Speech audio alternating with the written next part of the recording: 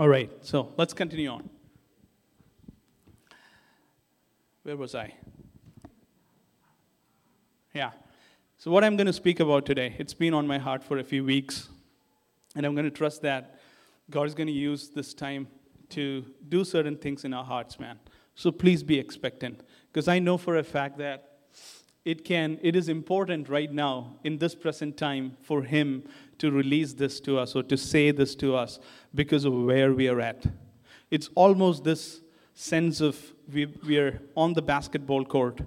We are playing and we've been playing, and the coach is saying time out because he needs to have us gather around him, and he needs to say a few things before we go back onto the court. That's kind of the feel I have about this, that he doesn't want us to continue on in the ways that we've been doing over the last little while. He wants us to take a time out. It's a timeout. And if you are players on the basketball court, you better listen to the coach right now, because he's got stuff to tell you. Yeah?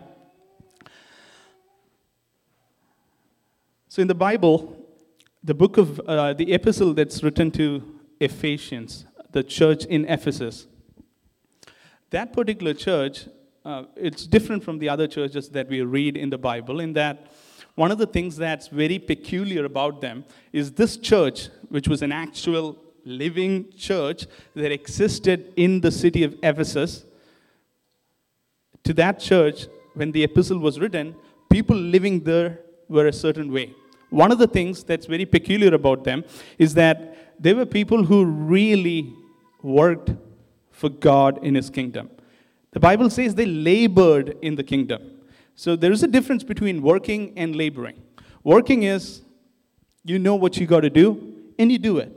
Laboring is what Paul did, right? Laboring is, there is nothing more important than what I am doing. They labored in the kingdom. The church in Ephesus had people in them who labored in the kingdom. A great church, can you think about it? They aren't just hearers of the word. They heard it and they did it. They really believed everything that they heard. They lived amongst a lot of opposition. You read that even as you read the book of the epistle, in Ephesians chapter 6, you see Paul telling them things. In fact, Paul planted the church, and then he handed over the church to Timothy. And Timothy was leading the church for years. And then, this isn't in the Bible, but it could very well be that John the apostle was actually part of this church, the church in Ephesus. So a church with rich heritage, a church who had people in there who really labored in the kingdom. And it doesn't stop there. The Bible actually says that these very people, they knew the word enough, they knew who God was enough to be able to discern right and wrong. They knew God's precepts, the understanding and wisdom that we heard about before. They had it to a point where when people amongst them called themselves apostles and started speaking things, the Bible says, that are evil, they were able to look at them in the eye and say, you're wrong. This is not the way of God. Can you imagine? That's a church who really understands who God is, understands His ways. That's the church we are talking about. And it doesn't stop there.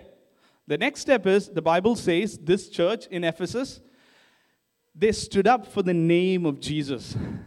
They were so zealous, so passionate, that in that city that they lived in, they were zealous for Jesus. When it came to the things of the kingdom, they stood up. When it came to the things of the kingdom and its causes, they said, we will run, we will labor. This is all we care about. We aren't talking about a few leaders. We're talking about that church.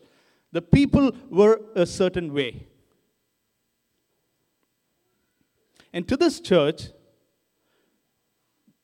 Jesus writes through John, Jesus sends a letter.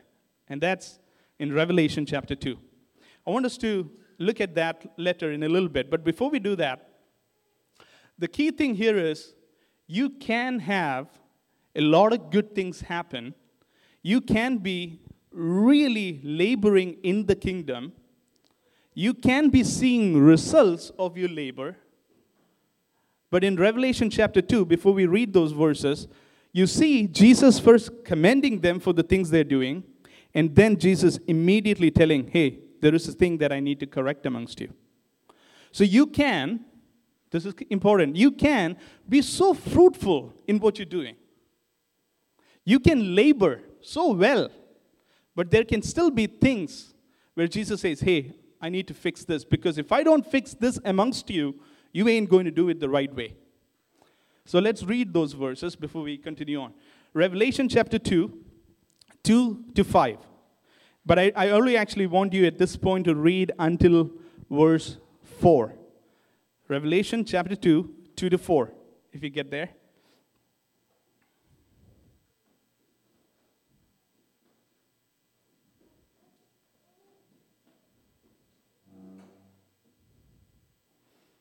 I know your works, your toil, and your patient endurance, and how you cannot bear with those who are evil, but have tested those who call themselves apostles and are not, and found them to be false. I know, church, you're enduring patiently and bearing up for my name's sake, and you have not grown weary.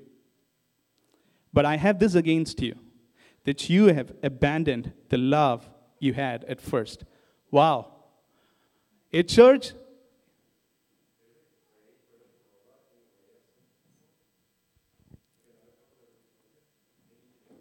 anyone who drove a Corolla?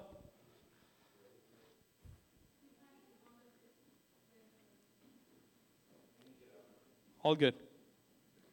Thanks, Evan. So you can be a church who's doing so well, who's fruitful, standing up. But then Jesus says, you can do all of these things having abandoned the first love. And I want you to think about this, guys, because this is what the timeout that I was talking about really means. One of the things that he is telling us today is, hey, can you look at your life? Can you think about where you're at? Do you see it? You're doing things. Things you're doing are going well in many cases. But I don't want you to continue on like this, because somehow you have abandoned the first love. Somehow you're not operating from that place of first love. Somehow your head has somehow gotten bigger than your heart. Your head has somehow gotten bigger than your heart. What does that mean? It means that you know so much now. Initially, you wanted to know more. Initially, you did not have the knowledge. And then you came to me and I poured that knowledge and that wisdom and all of these things inside you. And then your head began to grow. And your heart was in pace with your head. But at one point, your head began to grow bigger and bigger, but your heart wasn't in pace with your head. In other words, you lost that first love that I had. And the thing is, man, the beautiful thing is, Jesus loves us enough to not have us operate like that. Jesus loves us enough to say, hey, I'm going to pull you aside because I really need your heart. I ain't interested in your works. More than in your works, I am interested in you. I'm interested in getting your heart. I care about your heart. I paid for your heart. I shed my blood for you. You think I can't have people do this and that? I can have them do it every day. But that's not what I'm after. I'm after your heart. I'm after your heart. And again, as I speak this, you've got to understand and you've got to think, am I in this place where somewhere in some areas my heart is not as big as my head? My understanding has grown. I can recite things just like that. I can even speak to 5 people tonight right now without even looking at my notes. I can do this and that and this and that. But my heart is not there. I know the exact right things to speak, and the best part about this is everyone benefits even when I speak. And they don't know. But my heart is not at that place it used to be. My heart has lost the love it had. Someone wise said this, guys. no amount of activity in the king's service will make up for the neglect of the king. No amount of activity in the king's service will make up for the neglect of the king. It means that you and I can be so purposeful, can be so in it in terms of the things of the kingdom, but we can be ignorant or neglecting the king for whom we are doing the service. Our heart is so much about the service to the king that we have lost the real picture. We have lost the truth that we are to first live for him before we do anything else. That my heart and your heart first is for the king. So it is possible to neglect the king, but be at his service and do really well. And people will even say kudos. But deep down in your heart, you know, somehow, somewhere, it's not right. And Jesus says, hey, the way I am, I'll pull you aside. I'll make sure I'll give you the keys to do this well, so that when you go back onto that court and you're playing ball, you do it right. You do it for the right reasons. Because I care about you. He doesn't want us to be people who labor, but labor for the wrong reasons. He doesn't want us to stand up and fight for him when our heart is not with him. It's a good thing, man, that we stand up and fight when there is a need to fight. But our heart must be for him, with him. Faith without works is dead, and works without love is futile. Faith without works is dead, but works without love, that's futile. The Bible actually says in 1 Corinthians 3 verse 13, you don't have to read it. 1 Corinthians 3:13. Each one's work will become manifest, for the day will disclose it, because it will be revealed by fire, and the fire will test what sort of work each one has done. So there is going to be a day where all of the stuff that I'm doing, every single work, every stuff, every sermon that I teach, every person that I am with and I speak to, everything that I think and I do in the name of Jesus, every work will be tested by fire. And some of that work, if when I do it right, it will stand the test of fire. I want all of the work to withstand the test of fire. You need to be at a place where every single thing you're doing it out of first love. If you ain't, then we have missed the mark. The last thing we must be is a people who speak the right words, say the right things, maybe even do the right actions, but we have missed the mark. That's dangerous. We have to speak from this place of, I know my master. I know him so well. My heart is so with him. When I come to you and I speak to you, I don't have to show off anything. I don't have to bring anything extra, because I am operating from this place of, I know him so well. My heart is with him. He's not a stranger that I talk to. I'm not running on yesterday's oil. I'm running on today's. I have enough supplies that he has given me. My cup runneth over today. And out of my cup running over today, I can give. It's not what happened yesterday. It's not what happened a few months ago. It's from today. So a few questions you need to think about. Number one, what is the engine behind your works and labor for him? Right now, I'm not talking about a few months ago. Today, what is the engine? What is the primary driver behind your works, behind your toil, behind your labor for him? What is the reason you're doing it? Are you doing it because you have been doing it? Are you doing it because that's the right thing to do? Are you doing it because if you don't do it, there is no one else to do it? Are you doing it because you feel good about yourself when you do it? Any of these answers are so wrong. What is the primary reason, the driver, the engine behind the labor, behind the work? Number 2, is your head bigger than your heart? Do you know so much more to a point, man? You can recite things, speak things, you have all of the right words, but the essence of it hasn't come here. You've received it here, but it hasn't made its journey here. You know it here, but you don't understand it here.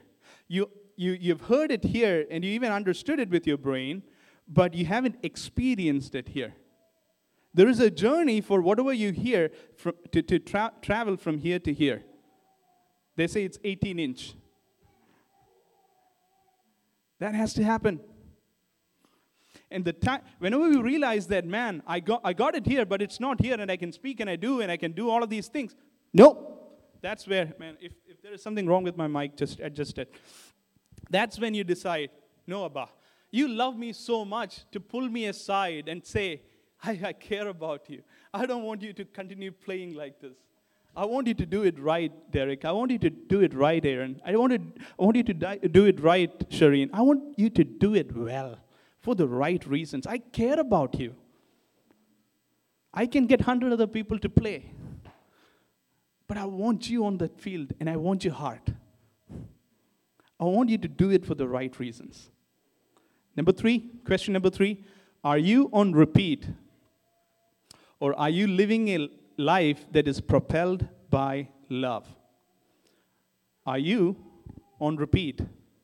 Or are you living a life that is propelled by love?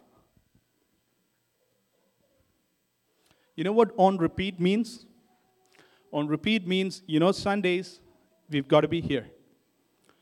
And when you come, you even come prepared. 1 Corinthians 14:26, that when we gather, we are supposed to give. So you come prepared for that. You know that tomorrow, when you're at work, you got to start your day a certain way. And you're really fruitful at work, not just in terms of the work that you're doing, but also in terms of witnessing, speaking to people. All of those things you do splendidly well. Tuesday nights, you have house church. The following week on Thursday, you are at Hub. You don't miss a week.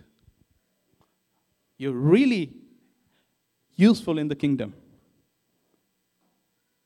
You don't repeat if none of that or some of that is not fueled or propelled by the love for your master.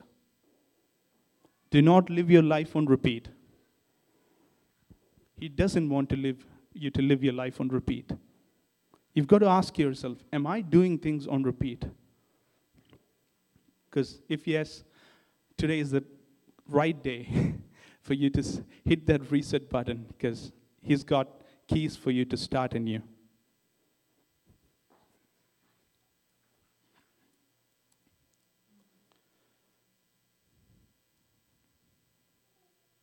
So this first love, I wrote down a few characteristics. So what does this first love look like? So here are a few litmus tests. So if you're listening to me and you're like, well, I don't really know if I have that first love, or what is this first love? Here are a few things that you can use as a litmus test. It's a litmus test for you to determine or understand whether or not you're in first love. Number 1, the way you view the world is, it is him and I and everyone else. It's him and I and everyone else. That's your view of the world. It is him and I and everyone else. Your spouse is secondary. Your family is secondary. Your church family is secondary. Before anything, it is him and I. Everything I look at, I look through the lens, him and I and everyone else. Him and I and everything else. He's got my heart. I've got his heart. Him and I and everyone else. Is that how you're living? Is that the place you're operating from? Is that the place your works are coming from? Is that the place you're standing up for Him from? Him and I and everyone else. You view the world through the lens of your relationship with Him, not the lens of your responsibilities, not the lens of your needs, not the lens of your ministry, not the lens of everything that you have to do, not the lens of all of the stuff that happened in the past, the present, and the future. That's not the lens. The lens to view the world is my relationship with Him. Him and I. Out of that, everything else flows. The first thing, the primary thing, the engine, the driver, whatever you call it, it is Him and I. Number 2, you're acutely aware of His presence. You're so aware of His presence on a day-to-day basis. It's not a song that reminds you of His presence. You are so aware of His presence, His closeness, His nearness to you. I remember the first time I went to Iris's house. Amma was there, Papa and Iris's brother. And I walk right in, and I'm seeing Iris in person for the first time. And Iris's dad said, sit down. So I sit down, and he's sitting there. Danny, Iris's brother, is sitting there. And then Iris is on the side. For the first time in my life, I realized that you can have a wide-angle view. Because this eye is talking to Iris's dad, and this eye is on Iris.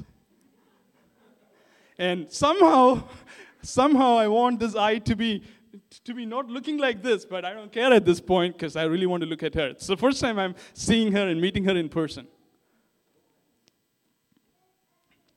Everything in the room is not as important. My eyes are on her. I'm acutely aware. So in that room, when she went inside the house to bring something, then I'm thinking she's not here. And as soon as she steps in, oh, she's back here. So aware that she is in the room or not in the room. When you get married, that's how it is. And people, and they say, that's how everyone starts, and then you lose it. But may we have marriages where we don't lose it, where that newness is there.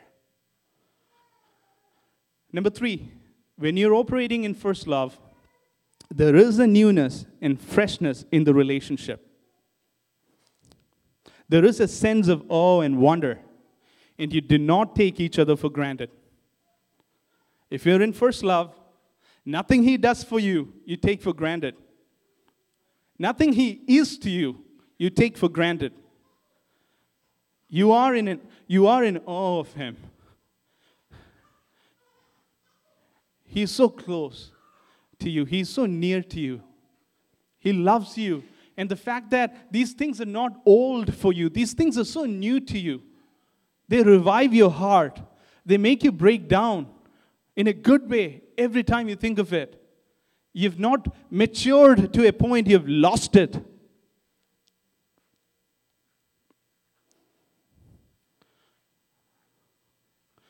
This pastor went to China, and he gathered a bunch of people who are ministers in China. They work amongst the underground church in China. They meet at this apartment because this pastor from North America is visiting. Obviously, no one else should know about it, so it's all done very carefully, meticulously. No one else knows this meeting is happening, and they all sit down. There is about 22 of them. It's a 700 square feet apartment, and this pastor starts talking. The meeting, when you meet in China, starts from 3 a.m. to 3 p.m. So it's 12 hours. They are all sitting on the ground, on the floor, because they don't have anything else. And during the service, this pastor actually came with a bunch of Bibles, and he gave these Bibles to the people who are assembled there. And one of the ladies, she was supposed to read a particular passage. And this pastor finds out that as soon as he asked, hey, can you read it? She basically recited the whole passage without looking at the Bible. And he was like, ooh, that's kind of strange. Maybe she knew it. At the end of the service, and he kind of over the couple of days he spent with them, he found out that whenever the whenever people were asked to read of the Bible, they did not use the Bible. They just recited it. But he was curious. So he asked them, why is this? So many of them spent 2-3 years in prison. And during their time there, they didn't have the Bible, but they'll get one letter, one page, and in it will be a passage. And that's all they have. But because it's so new, because it's something that they honor, it's something that they appreciate, it's something that they do not take for granted, they look at that piece of paper and they read it and they memorize it and they know it because they know that this paper can be taken off them any second. And at the end of this prayer meeting, they asked this pastor, hey, one day we really want to get to a place in China where we can have churches the way you have it in North America, where you are so free to meet, where, we desperately long for the time when we don't have to be fearful, when we don't have to do these things this way. And the pastor responded to them and said, I won't pray for that. Because in North America, every house has 2 Bibles or 3 Bibles if you're a Christian family. But not many people open them. Most of us are on our phones. We use daily scripture reading plans to go through them. The way you do it, we don't do it. And I don't want you to lose this. I want you to keep this. The way you are is the right way. You don't want our way. What am I saying? There has to be a newness, a freshness to our relationship with Him, where we do not take these things for granted. Where as you read the scripture, as you hear, as you understand, it's not old truths. They're new manna for you to eat, to build on.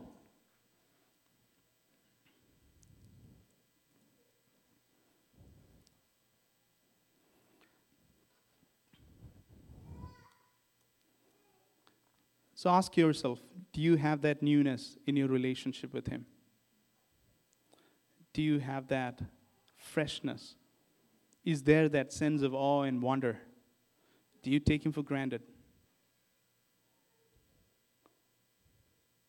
The last thing in terms of characteristics I have, it is your relationship. It's relentlessly hopeful and trusting of Him. It is relentlessly hopeful and trusting of Him. And you dream of all of the possibilities of tomorrow. And you dream of all of the possibilities of tomorrow. When you are in first love, I'm telling you, you dream of all of the possibilities of tomorrow. And I want to ask you, have you stopped dreaming? Is it the same dreams you had 2 years ago, a year ago? Do you have new dreams? Is new being added to you?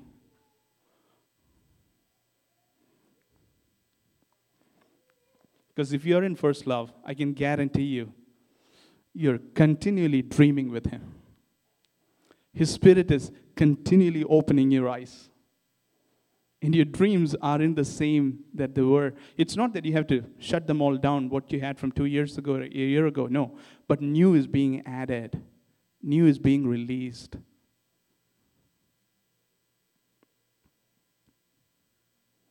So that's the first love part. In that verse, it says, Jesus says, He first commends them, and then He says, I'm going to correct you because you've abandoned the first love that you had. I want to talk about that word, abandon.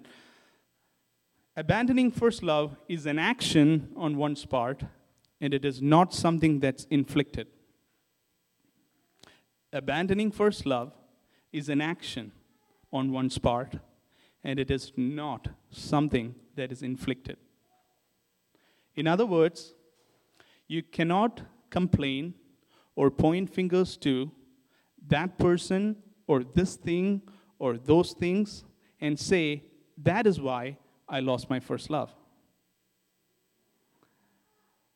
First love and the losing of it, if it happened to you, the abandoning of it, is never inflicted upon you. Let me tell you that.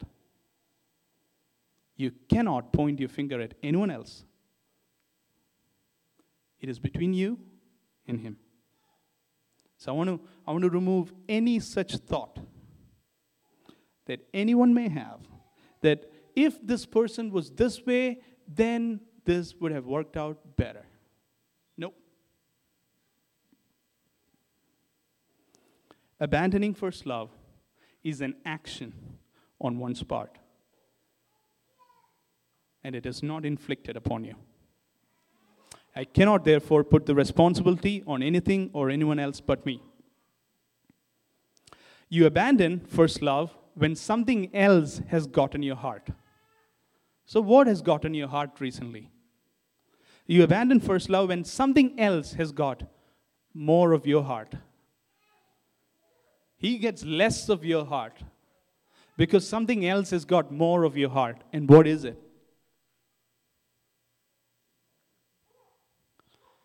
Because we all start well, but finishing well is even more important. Starting well is good. Finishing well is even more important. So what is it that has gotten more of your heart now if he's got less of your heart today? Here's the other thing about abandon. When you abandon first love, the reason you abandon it is because you have somehow forgotten where you were grafted from. Because the Bible says, Romans 11:17, the picture is that of a wild olive shoot that was cut off from the tree and it was grafted into a cultivated olive tree. If you have forgotten where you've come from, if you've forgotten, or if you take for granted all of the things that he did to take you out of where you were at, to put you in this new place in him, if that isn't even in your memory really, except you talk about it while sharing testimonies with people, if that's what you use it for, but it's not something that's actively in your mind and in your heart that, oh man, this is where he grafted me from. I was this wild olive branch, but he cut me off there and he took me and he planted me onto this cultivated olive tree. He grafted me from the world. He separated me from all of those things, and he has now planted me in a good soil, in the good land. When I forget that, then I forget everything he has done for me, and I begin to abandon my first love. Here is why I say this, guys. One of the passages that has been strong in my mind over the last little while is Luke chapter 7. Don't go there, because I'll try to explain it. In Luke chapter 7, Jesus is in the house of a Pharisee. His name is Simon. And you find Jesus at this table, and he's reclining at the table. Simon is at this table as well, and so are many other people. They're all assembled there. They're gathered there because Simon invited Jesus. And you actually see, you know the story, you see a woman whose name the people there don't know really, but they all know her as the woman of the city. She's got a background, a history that people despise. And she walks into this room, and at this table, as I said, Jesus is there, Simon is there, others are there, and she isn't even seeing Jesus' face, because initially she's behind Jesus, and when she is there, she starts weeping. She starts crying. And the tears fall down onto Jesus' feet. And as she notices it, this wasn't a planned act. This was her entering the room because she had heard him speak. She knows who he is.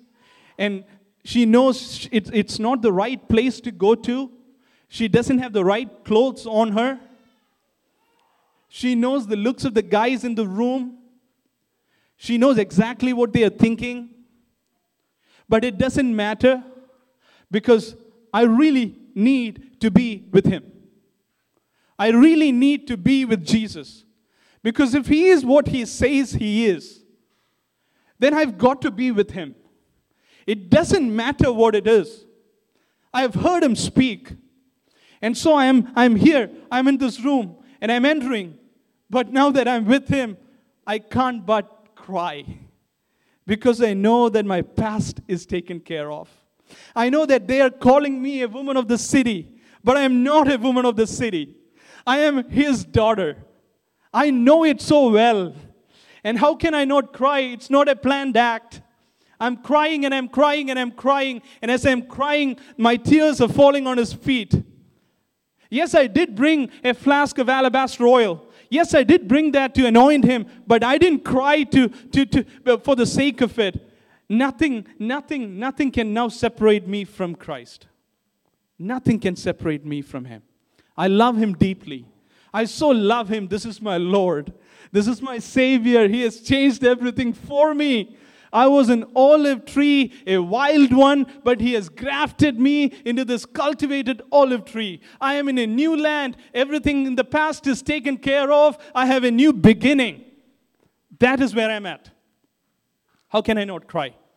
And so she cries, and she finds out that she is, Jesus' feet is wet. So the best she can do is sit there and wipe off the tear, cleanse his feet. And then she breaks the alabaster flask, and she anoints him. And a lot of us just stop there, because that in itself is a true testament of what worship should be like. But here is the part that sometimes we miss when we read Luke chapter 7.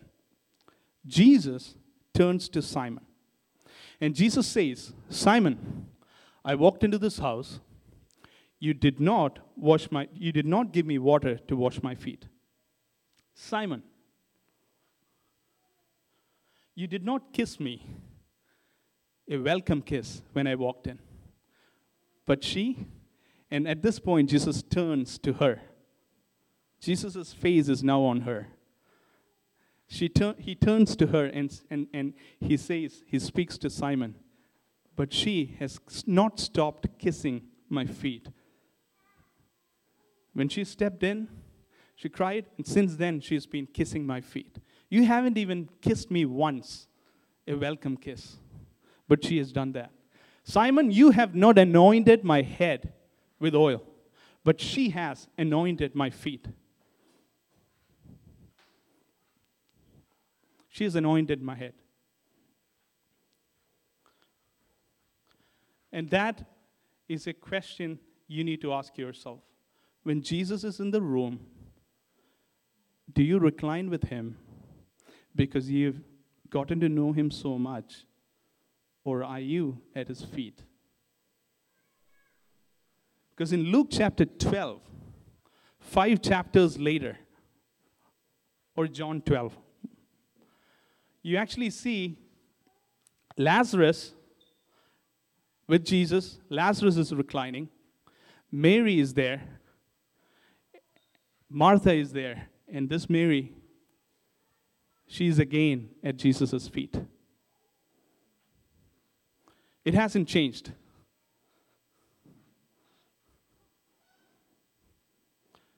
So important, guys, because we can get so used to Jesus. We can get so used to him.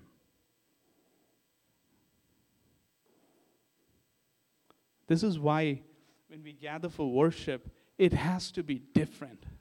It has to be new. No one should ever have to ask you to sing. No one should ever have to ask you to worship. No one should ever have to ask you for your attention. You are there because you really love him. Everything inside you loves him. And at the end, Jesus says this to Simon. Simon, he who is forgiven much loves much. He who is forgiven little loves little. The picture is, my first love, when I abandon it, it's very likely that if I am abandoning my first love, it's because I do not understand the gravity of forgiveness, the amount of forgiveness, the measure of forgiveness that was allotted to me. Those who are forgiven little loves little. Therefore I tell you, Jesus said, her sins, which are many, are forgiven, for she loved much. So no amount of service and no measure of familiarity of who Jesus is can replace true worship and intimacy. No amount of service and no measure of intimacy can replace true worship and intimacy.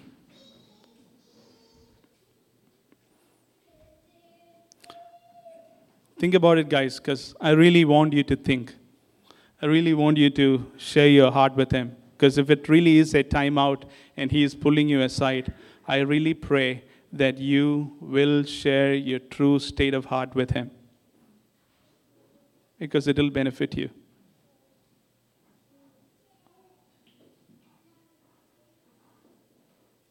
I care less about the teaching and the sermon. I'm telling you. I really don't care.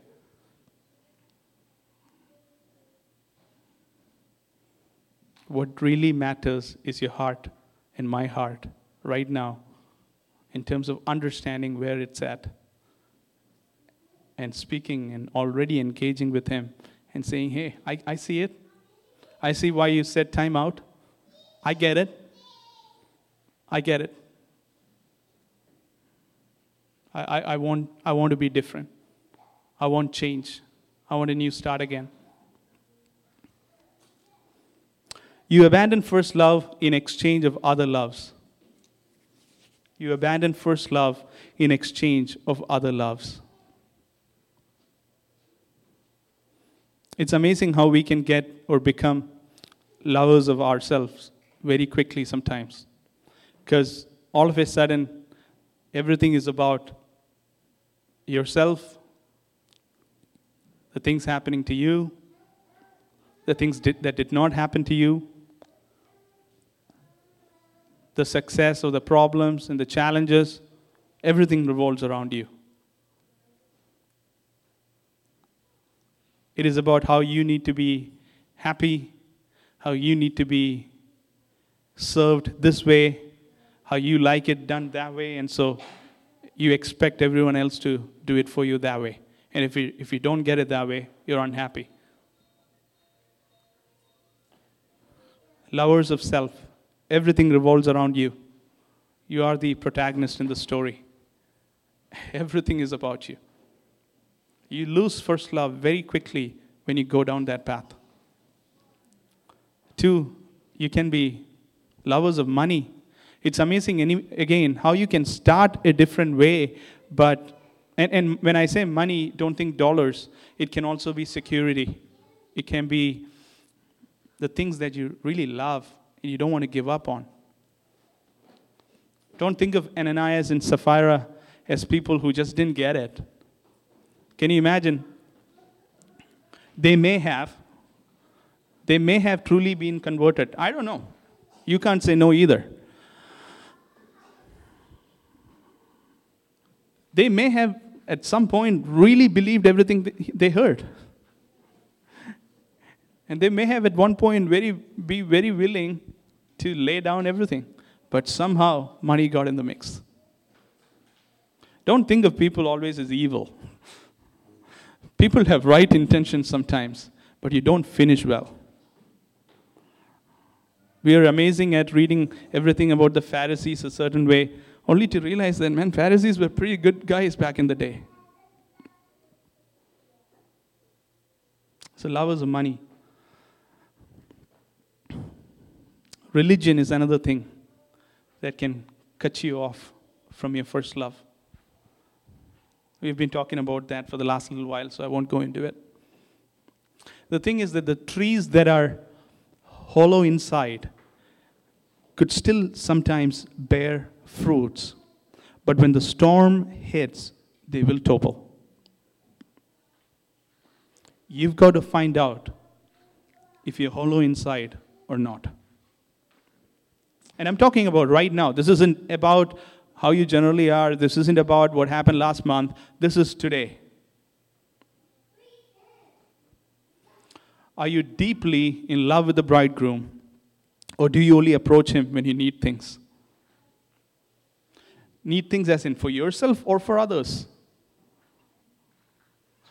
Again, think of the church in Ephesus. They approached him for others' sake, I'm sure. But are you deeply in love with the bridegroom? Or do you approach him when you need things? Here is the other thing on the side, guys. You cannot love Jesus with all your heart and be neutral to those made in his image.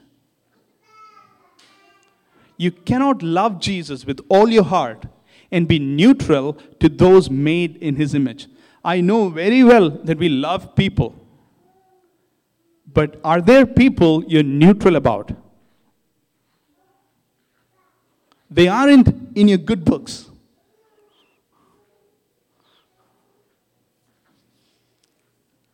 They aren't seen the way God wants you to see them, made in his image.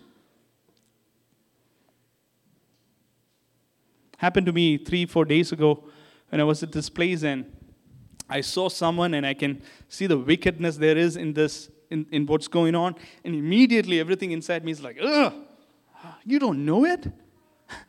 The next second, I was reminded, what's going on? True religion on display. That's what religion does to you. You cannot be neutral about people. You have to love them with the love that the Father has for them. Know that, yeah, the thing that they're doing may be wicked, but behind that is a man or a woman made in the image of God, and my heart to them is a certain way because I love Jesus so much. I'm not neutral to them, neither do I despise them. Again, another thing on the side. You know, one thing that can cut you off from first love, it's comparison and doing things for recognition. Comparison with someone else can very easily cut you off from first love. When you find yourself in places where you're speaking things or doing things because you just need to do it, because if you don't do it, it just doesn't look right. My goodness, I pray that you refrain from speaking. I pray that you don't speak in those times. I pray that you decide to yourself that, hey, I want to be a man or a woman who doesn't speak words for the sake of speaking it.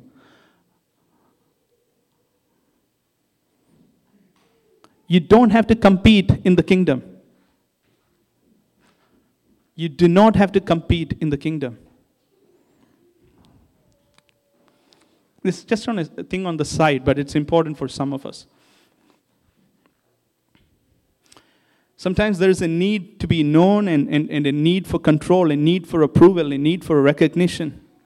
Throw it away as quickly as you can. Get yourself to a place where, like Mary did, find yourself at his feet. Remember where you came from. And these things, guys, when they are left unattended, can soon make you hollow inside.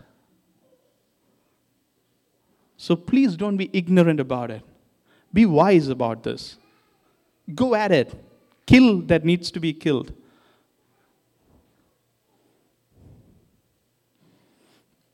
So, if what I said speaks to you, and I know it does, because this is the reason I had to speak. It's a timeout for us before we continue on. Here is how we can get back to first love. So in the same letter that Jesus sends to the churches through John. Actually, let me say this. There is one thing that I found out as I was preparing this. Again, it's not in the Bible, so you can take it with huge amounts of salt. The thing is, John, who was part of this church in Ephesus, they say that at one point he couldn't walk. And this is history. You believe history, you can try to believe this too. So he would come, he was the bishop of this church, and as he became older, there was times when he couldn't walk. So people sometimes used to carry John to the church in Ephesus. And it got to a point where he was so old. This is before he got to Patmos, of course. He was so old that he couldn't speak. So he wouldn't speak much. He would come and sit. Because all of the other apostles, they were martyred, they were killed. This guy, John, would come and sit, and they would ask him so many questions because he's got all of the experience. He has seen everything. They'd ask him questions. And his answer, regardless of what question was always asked of him, would be, little children, love one another. Little children, love one another.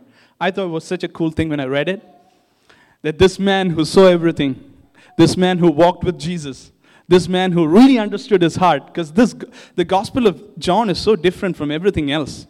Because the other Gospels were written in about I think the first couple of years there was emphasis on it, but in John, or the last couple of years there was more emphasis on it. And then John's Gospel is different. He understood. He knew Jesus in a different way, and for him to say, little children, love one another, to every question that was asked of him, if he did that, maybe there is something for you to think about there. So what does Jesus say? This is what Jesus, so there is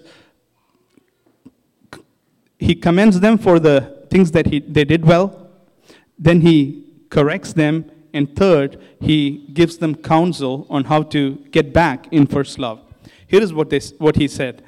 Remember, Jesus said, therefore, from where you have fallen, repent and do the works you did at first. Wake up. Oh, sorry. That's all there is.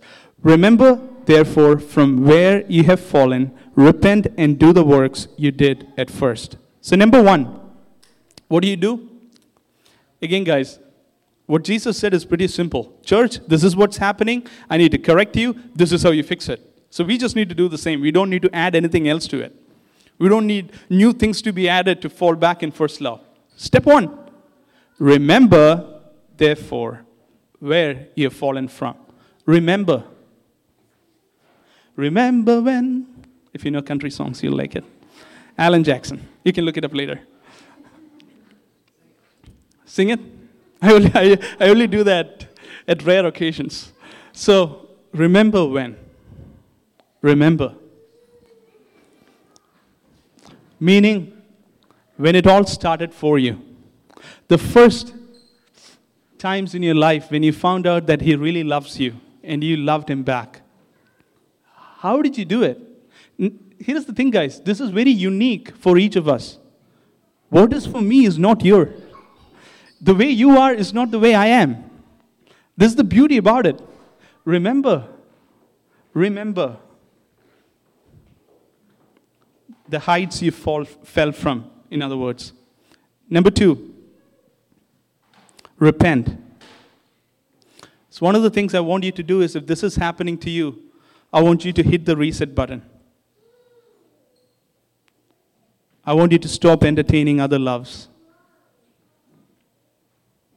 When I was thinking about it, I was thinking that, man, I want to wake up to him.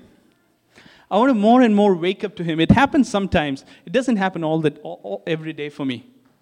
I don't every day wake up to him. But I want to wake up to him every day. I want to wake up and plan my day in a way that I'm waking up to him. I'm waking up to his presence.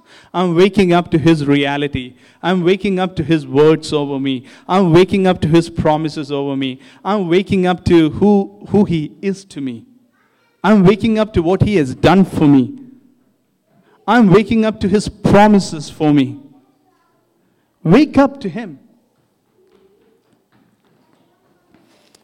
So as you repent, as you hit that reset button, start your days differently. Stop entertaining other loves.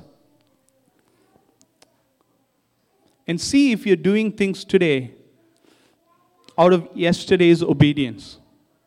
Please listen to that. See if you're doing things today out of yesterday's obedience. You obeyed him, you understood it, and then you started doing things, but then now you're on repeat because you're living out of yesterday's obedience. Man, can we be different? Man, can we live out of first love? Can we be living out of our obedience today? Can we be living out of our devotion to Him today?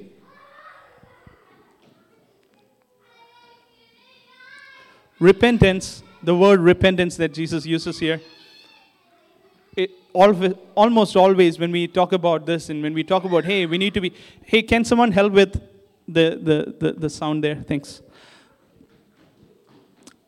Whenever we think of the word repentance and we say, hey, we need to fall back or go back to true love, people say it's a radical way of living. Look at these guys. They are so devoted to Christ. They don't care about anything else that's happening. They're so devoted. They're so intimate with Him. It's such a radical way of living.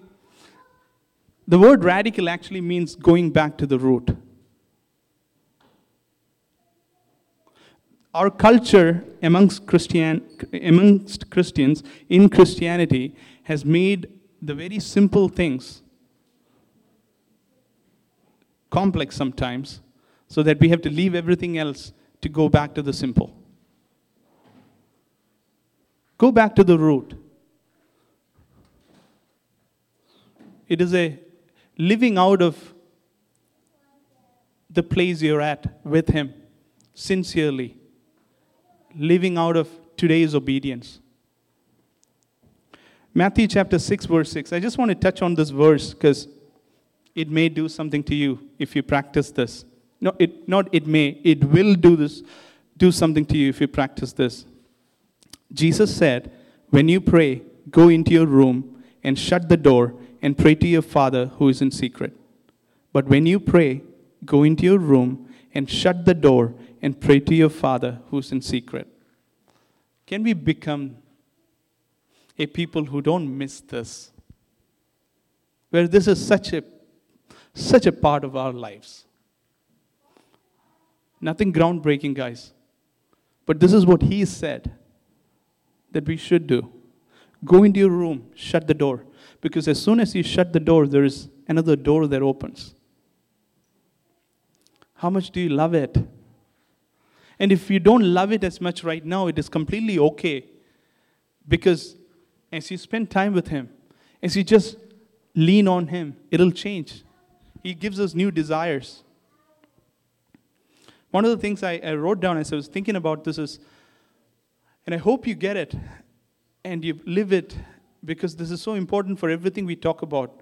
Priests without prayer and kings who do not exercise authority, they rob people of their destinies. Priests without prayer and kings who do not exercise authority, they rob people of their destinies. So you can read all you want about being a priest for God. You can hear all you want about being a priest for God. You can read and understand authority. But if you're not a priest who prays, and if you're not a king who exercises authority, then you are robbing people of their destinies.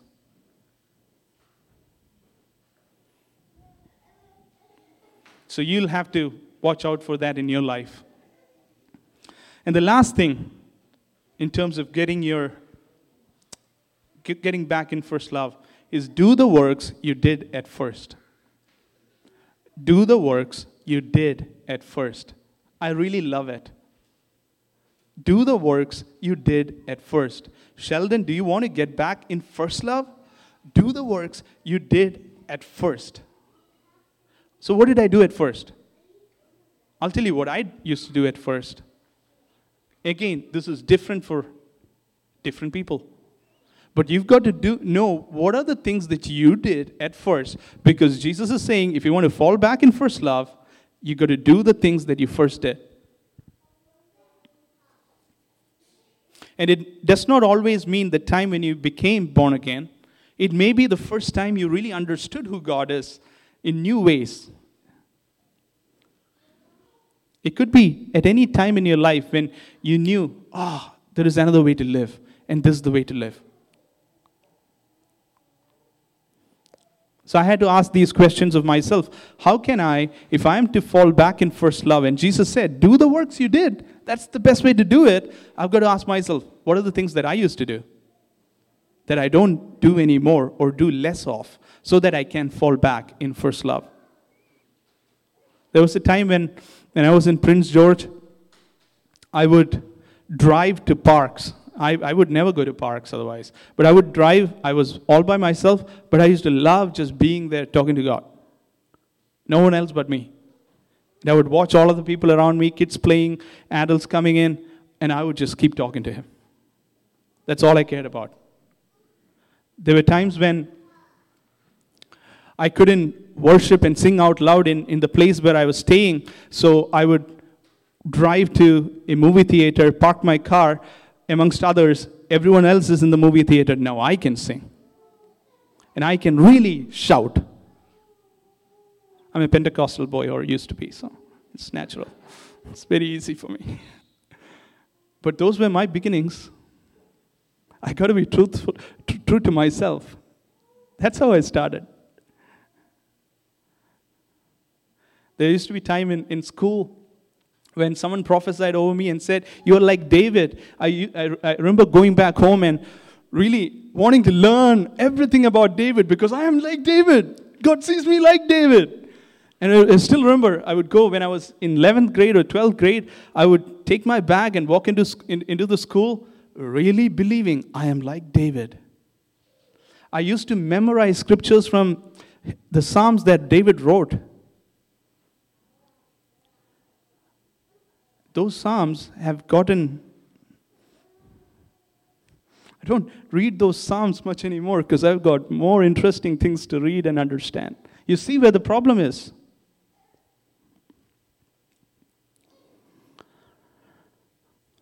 What are the works that you did at first?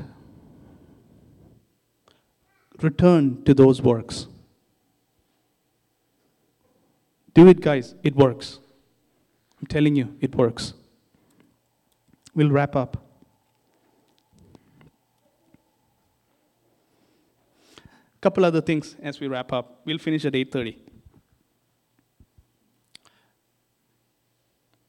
See, the first time I fell in love with Him, and you fell in love with Him, you know one thing that happened that you may not have realized back then?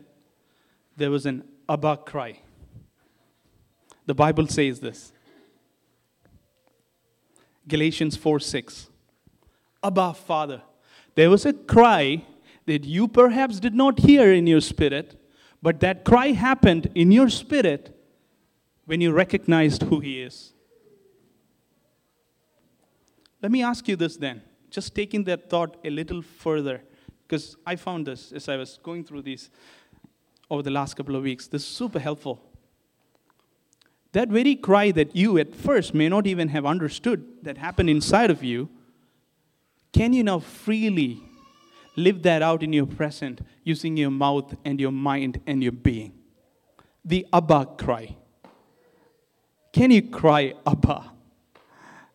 A couple of weeks ago, I found myself, I was not preparing for this or anything. I was just, I'm going through a time where I need to get some things right in my head and my life. So I'm thinking and I'm talking, and I just went into this thing of just crying Abba before I thought about any of this. Just crying Abba, Abba, Abba, and just being with Him. And in a couple of minutes, guys, something happened to me. It was so refreshing, so new. So if the Abba cry is how we started our lives, why can't we express that Abba cry in words today? Sing it out loud today. See what it does to you. It's amazing.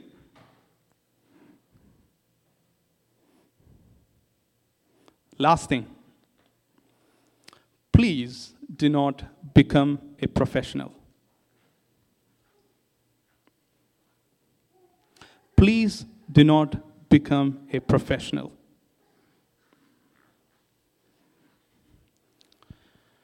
You know what the word amateur means?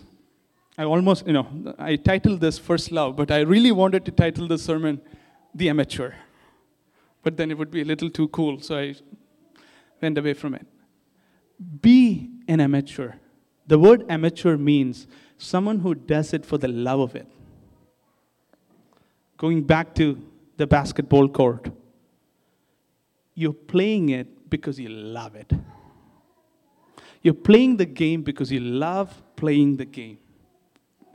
You're not playing the game because you signed a contract and because you've got to feed your family. You love it, and so you play. Be an amateur. Do not become a professional. In the kingdom, Jesus is not looking for professional pastors, professional worship leaders, professional ministry people, professional sons, and professional daughters. Let me tell you, He is looking for sincere, authentic, simple sons and daughters. He doesn't want professionals. Be an amateur.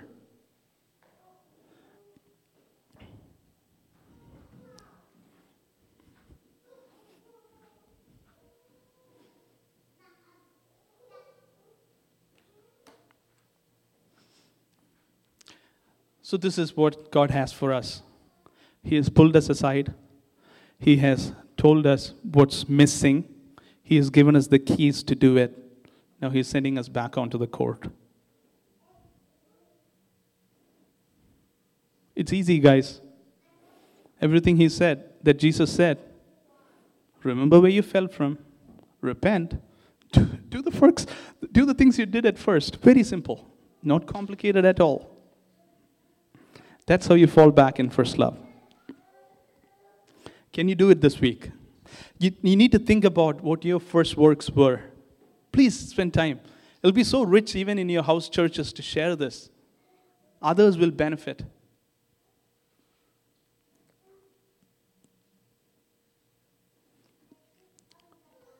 It's almost like He's shaking the tree, guys. He's shaking the tree because on one hand, there are birds in the tree that should not be here, and He wants these birds to leave. There are pests that have to fall off. But He's also shaking the tree because He wants you, the tree, to understand how deep your roots have gone or not. He wants you to know if your roots have gone in the direction of the water. That's why He's shaking. It's a good one for you to know where you're at.